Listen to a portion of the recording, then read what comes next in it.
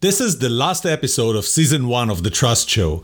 I can't believe that I already recorded 10 episodes and the complete first season.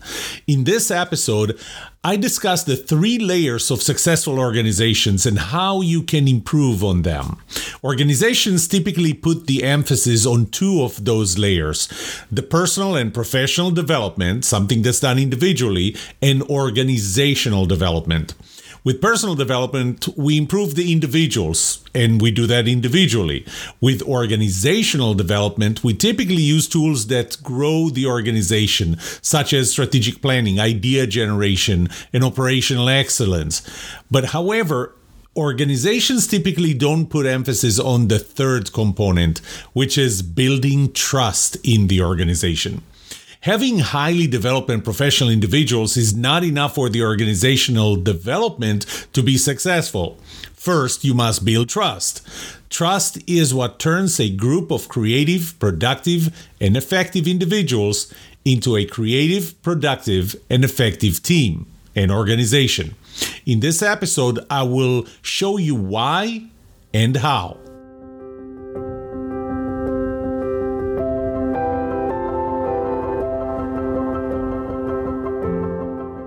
Welcome to Season 1, Episode 10 of The Trust Show. I'm your host, Yoram Solomon, a researcher of trust and the author of The Book of Trust. In this educational podcast, I will challenge you to think differently about trust through the 8 laws of trust and the 6 components of trustworthiness. But I will not only teach you about trust, I will also give you actionable advice on how to build trust, be trusted, and know who to trust. Because the answer to these 2 questions will have the biggest impact on your personal and professional success or failure. Can I trust you, and can you trust me?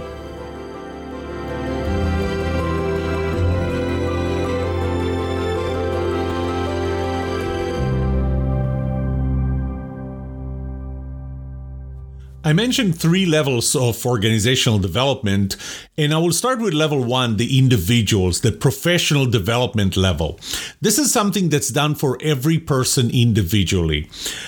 It's done by people inside of the organization, or it's done by people outside of the organization. Sometimes you're being sent to another organization, such as the Center for Creative Leadership or any other such organization. Sometimes it's going to a university, a college, or any outside facility.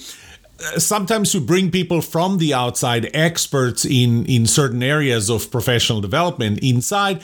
And in large enough organizations, you may actually have this talent, the training talent inside. What are the type of things that you're training or providing as professional development? One of them, and probably the most common one, is technical skills. Technical skills are skills that are required for whatever the individual is doing in their role. Those would be different typically between people in different roles in the organization. So a software programmer will need to continuously develop in their software skills. So that's a technical skill. A salesperson needs to train in sales techniques and capabilities. So that's another technical skill related to sales, and so on, doing market research, marketing communications, and so on. So this is how you get a person from being, let's say, at 50% of their capabilities within that specific role to 100% of their capabilities, or even more than that, within a specific role. Another area where we train individually, a part of professional development, is soft skills. Soft skills are skills like empathy. There are things that are considered related to what you do, related to your job, but not necessarily the technical aspects, the professional aspects of it. I would imagine that trust should be within soft skills, but it's typically not taught as such. So soft skills would be how do you relate to other people? How do you talk to other people? How do you communicate, communication skills, and so on? Things that are not specifically related to the specific role you have within the team, but are still required within the organization for the organization to be more effective. I already mentioned sales skills, project management that we can argue whether it's a specific technical skill or a softer skill, the ability to manage a project with multiple people that are not necessarily reporting directly to you. Then we have the leadership skills. And that's one of my pet peeves, I should actually say, leadership skills. Because this assumes that everybody needs to be a leader, that being a leader is good, not being a leader is bad. And so I'll tell you a story I wasn't even planning on telling in this episode. And that's back in 2004 when I managed a group of 89 people, if I remember correctly, and about $100 million of revenue. I was sent to the Center for Creative Leadership.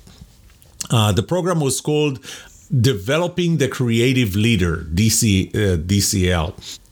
It was a 1-week program, again, by the Center for Creative Leadership in Colorado Springs. It was an amazing week.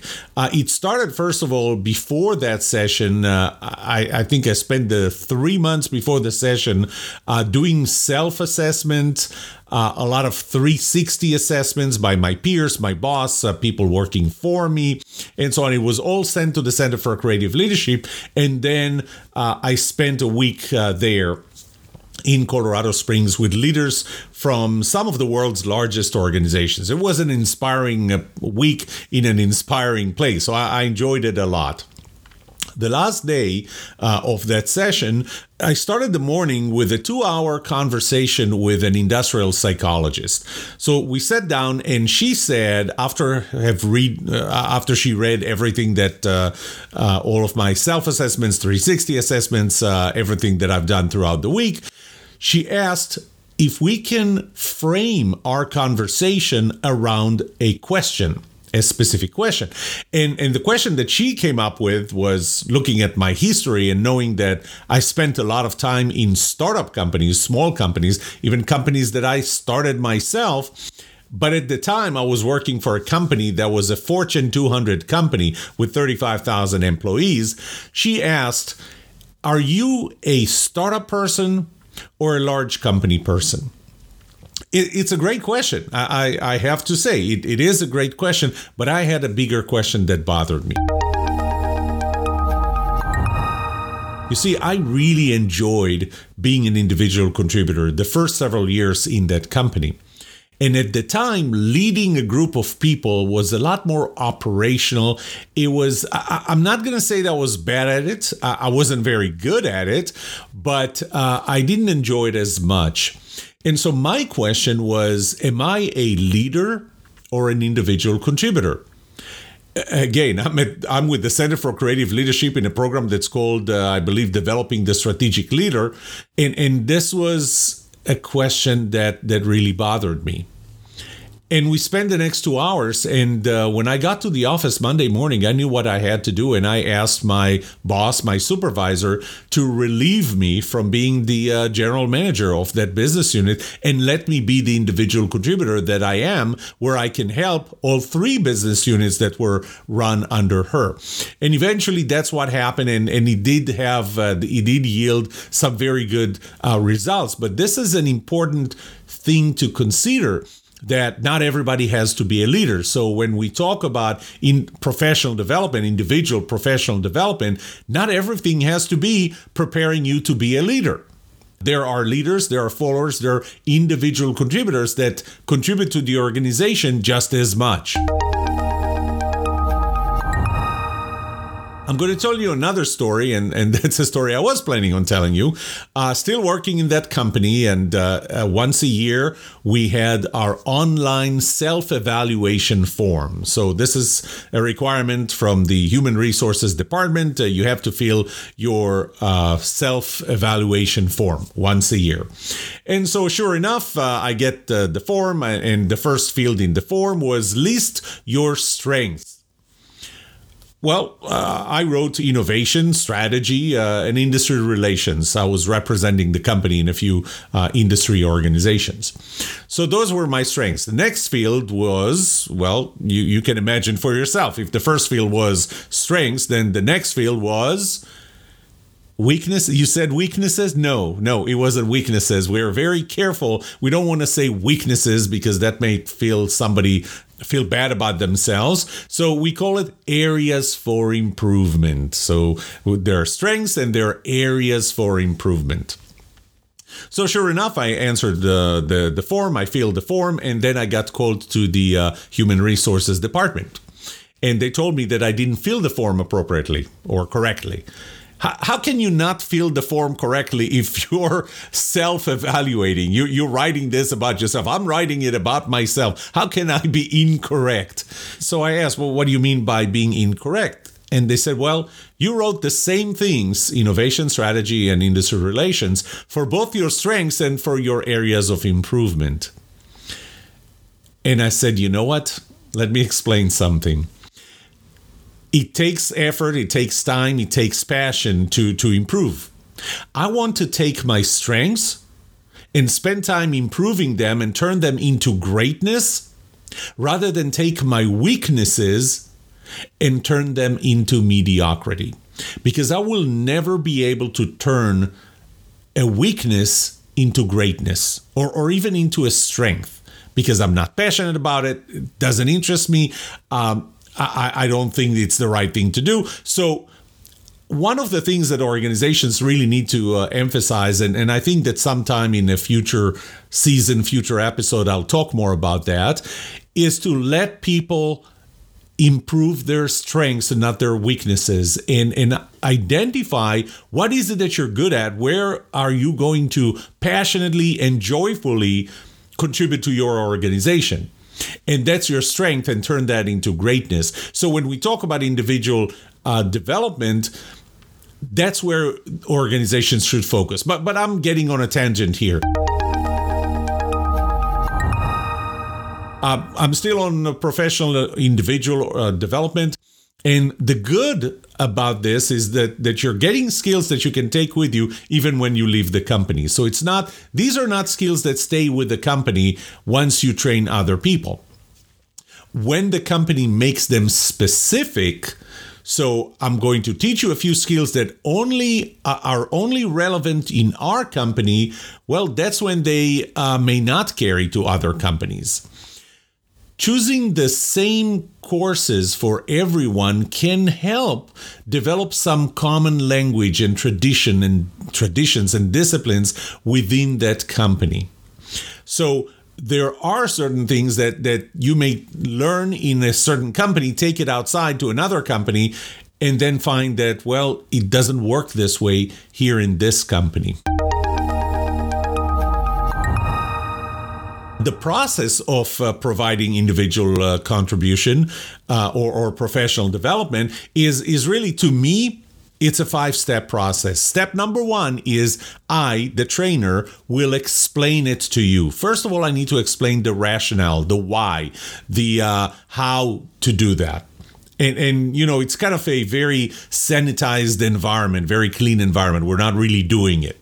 The second step is I'm going to show you. So I'm going to do it, whatever that is, I'm going to do it and show you how I do it. Because you're going to learn a lot, not but only by understanding the logic and the rationale behind it or understanding the process, but actually by observing me doing it. The third step is you'll do it with me mentoring or coaching you. So I'm not going to let you make mistakes. That works really well in pilot training. It's not enough that I'm going to read the manual and then I'm going to see somebody else fly. It is really very helpful and prevents a lot of accidents when you let the student pilot actually fly with the instructor that can save the student from making any mistakes. Step number 4 is you'll do it yourself and become good at it. So now you know how to do it. You've been doing it with me as your mentor or coach. Now you're doing it by yourself. Now you're getting good at it. Come step number 5. Now you teach others and you mentor them.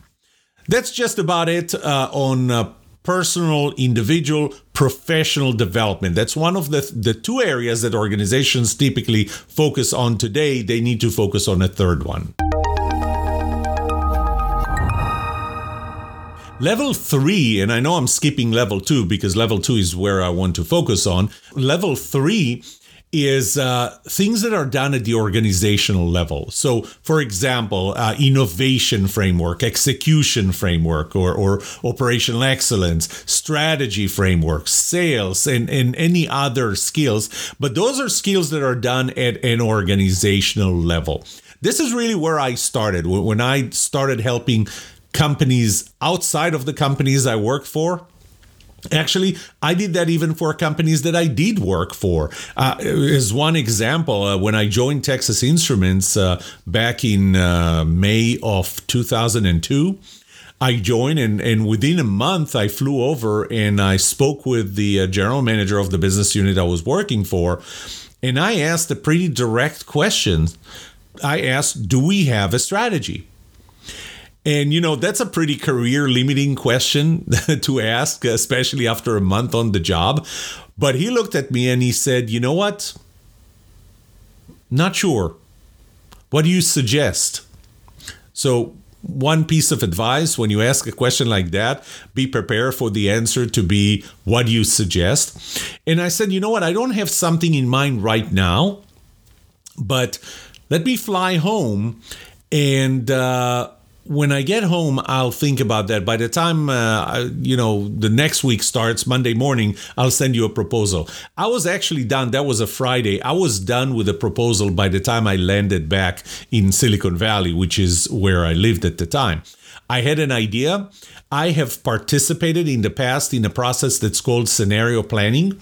And scenario planning is an amazing process where you identify the driving forces and really you narrow them down to the critical uncertainties in your industry or that would affect whatever it is you're trying to identify, which is really how will our company or our business unit be successful into the future. There are some great companies like the Royal Shell Oil that do that on a 50-year time horizon.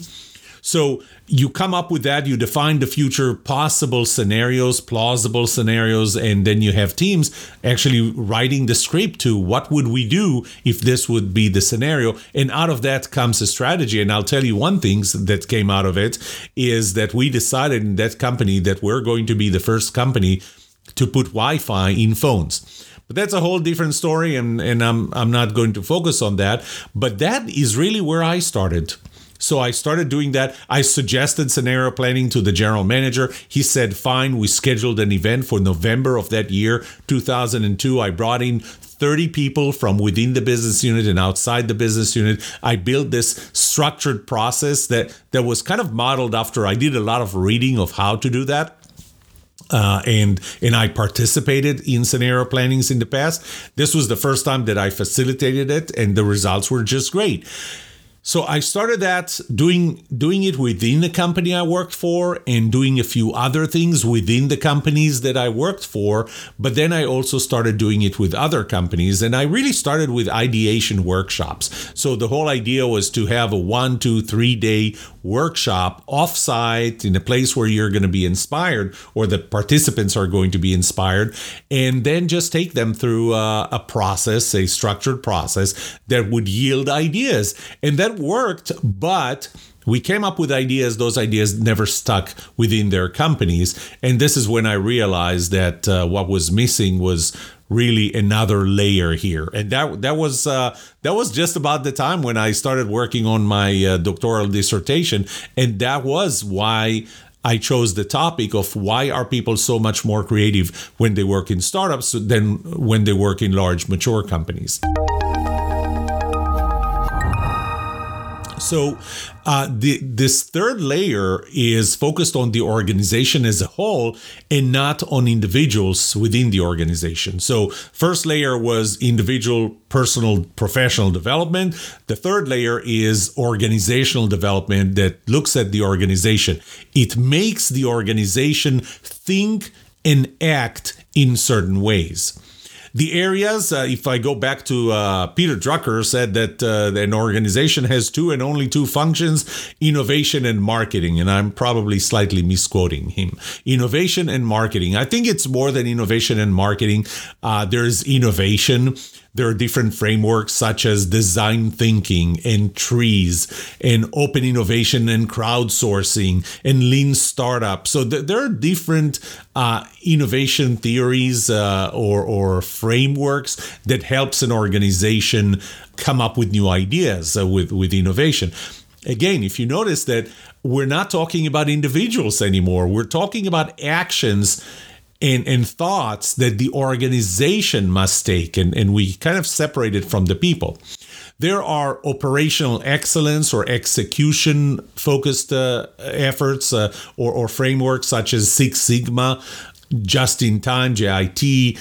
Those relate typically more to production and execution. The Balanced Scoreboard that looks at the organization as a whole, again, related mostly to execution, but it can include other areas underneath. There is the whole area of strategy. So there's the Three Horizon, which is more of a product strategy framework, the Blue Ocean strategy framework, SWOT analysis, strengths, weaknesses, opportunities, and threats. I'm sorry, I should say strengths, areas for improvement, opportunities, and threat. And in case you didn't notice, that was sarcasm. So SWOT analysis, scenario planning, I told you about, business war games, which is something that I've done within the companies as well. So this is how you analyze and predict competition. Again, it's a strategy. Jobs to be done is another one. So those are frameworks related to strategy for the most part. And then there are all kinds of sales techniques. And again, all of those techniques really look at organizational actions and thoughts rather than individual. Once again, they can be done internally or externally by internal people or by external people. They can be done in an external location like a university. When they're done internally, you have to ask yourself, as big as your company is, do you have a world-class trainer to provide that kind of training or deliver a workshop or an ideation event? Sometimes it just makes sense. Go get a world-class trainer. And I think if there's one thing that COVID-19 taught us is that this can even be done remotely, not necessarily with that person in line. Although personally, I think that in person is going to be a lot more effective. Most of those are done through workshops, so not so many online courses, although I'm sure that there are some, because again, you need to get your hands dirty. But once again, especially if we're talking about ideation and coming up with new ideas. But once again, these focus on the organization itself and treats the individuals as parts, as cogs, as screws within that organization rather than individuals. There's one thing that's still missing. Rather than talk about how you build trust, because this is the entire podcast here and my books and online courses, I'm going to talk about where does it play a role in the effectiveness, productivity, innovation, and everything that the organization stands for. When you work on professional development, what you would get is you would get more out of every person, whether it's technical skills or soft skills. So let's say that an individual that was just put into a role, they bring some experience and some knowledge, but let's just, for argument's sake, hypothetically say that each one is right now operating at 50% capability. They are capable for a lot more, but they're operating at 50% because they don't know how to operate better. They haven't practiced how to operate better. And so with individual professional development, we bring those individuals from 50% to, let's say, all the way to 100%. So now we have 100% effective individuals in their specific roles, and maybe even in some soft skills in their ability to communicate with others. How about the organization? Well, there are two studies that I mentioned in a previous book, the book Unkill Creativity, How Corporate America Can Out-Innovate Startups. And I wrote that book right after I was done or short after I was done with my PhD dissertation, because it really gave me ideas on how to help larger organizations be as creative, as innovative as the smaller organizations. One study that I quoted there, a study of 721 companies, showed that the market share of consistently innovative companies was 6 times higher than those of non-innovative companies. It showed that the difference in profitability was minimal at the beginning of the period. So this was a longitudinal study. So it compared those companies from the starting point. And while the difference in profitability was very minimal at the beginning, it started growing as innovations were spilling over for future years over a period, and they took a period of 12 years.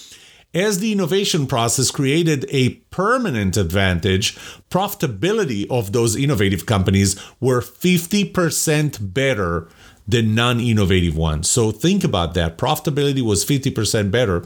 And innovative companies had profits that were much more resilient. They were actually 50% better to economic downturns than non-innovative companies. So when you go through an economic downturn and you're an innovative company, you're 50% better. Another study that I quoted of 4,914 drug companies showed that over a period of 20 years, those who were persistently innovative, kept on coming up with new ideas, generated 5 times more profit than the non-innovative companies. That is over a period of 20 years. So we can agree that those tools at the organizational levels definitely do improve profitability, which is what the organization really cares about. But when I did my PhD study, here's something that I learned. First of all, I look at it as innovation equals creativity plus implementation. So creativity is really the individual function. And my research focused on creating a culture for innovation, for creativity. How do we create a culture that promotes creativity and supports creativity rather than puts hurdles? Creativity depends on autonomy, accountability, and the ability to hold a constructive disagreement. I talked about that earlier in the season. But what I found was that they all depend on trust. So at level 2, this is what was missing. This is what the organizations currently don't focus on, is where trust comes in. This is how you turn organization into teams. When you have a team, a powerful team, 1 + 1 = 3. Okay, when you don't have trust within a team, 1 + 1 equals, less than 1. So every person, instead of just being as creative, innovative, productive, effective, whatever they can be on their own, they're actually fighting the organization, fighting other people. They spend time and energy instead of delivering everything to the bottom line of the organization. In summary, there are 3 levels of organizational development. There is, at the 3rd layer, the organizational level. This is where we teach the organization as an organization, strategy, innovation, operational excellence, sales, things that are kind of organizational functions. There is the individual or professional development. I call that layer 1. These are the technical skills that every individual gets. These are the soft skills that every individual gets. This is how we focus on individuals and we train them, we develop them individually. Level 2, which is missing today very badly from organizations, it's the focus on building trust. This is where you turn a group of creative, productive, and effective individuals into a creative, productive, and effective team, or even organization. There is room and there is need for each one of those layers. Building trust, but not having strong individuals that are professionally developed and not deploying any organizational level frameworks is not going to be enough. My emphasis here is do not forget the importance of building trust to the effectiveness of the organization. This is the end of season 1. Again, still can't believe that I'm done with the first season, 10 episodes. I'm about to start recording season 2. And season 2, I can't wait to start that. we'll talk about the model of trustworthiness that I have observed and I have developed over the last several years. It has evolved, and you're going to see the latest and greatest of my thinking about what makes an individual, a brand, a leader, anyone more trusted by others.